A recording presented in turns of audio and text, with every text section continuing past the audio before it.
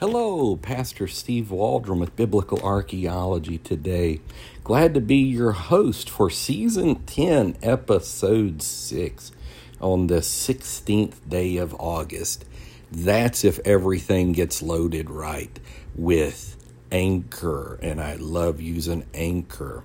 So we're going to look at Kirjath Jearim today, and we're using page 1766 of the Thompson Chain Reference Bible, 5th edition, put out by Church Bible Publishers. They are probably producing the most elegant editions, for lack of a better word. Just high quality. It's a nonprofit. They're just excellent.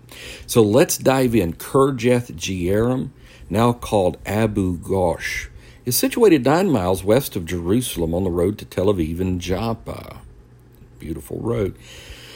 It was here that the Ark of the Covenant remained for 20 years between the time that the Philistines sent it back to Israel and the reign of David, who brought it up to Jerusalem, 1 Chronicles 13, 5 through 8. In 1928, the Benedictine Fathers plowed up flint implements and stone vessels on the site near the Neuville Cinq exploratory trenches, which yielded meager returns. During excavations carried out in 1950 and 1967, they found houses with plastered floors and hearths, and 12 human skeletons, 2 of which were buried beneath the floor. In 1944, the Benedictine Fathers excavated 2 tombs and the remains of a large reservoir ascribed to the Roman 10th Legion, that's fascinating, which had been stationed on the site. The entrance to one of the tombs had a round stone like the one covering the tomb of Christ. So fascinating excavations from the Holy Land. And the fact that they found this city that, is mentioned in the Bible now has been confirmed through archaeology. Just as another of the many archaeological confirmations of Scripture. If you study biblical archaeology objectively and in a broad kaleidoscope for very long, you just realize the Bible is a historical, truthful document. I just want to say thank you for listening, and please join us again tomorrow. If this is your first time, we would invite you to subscribe. Love for you to do that.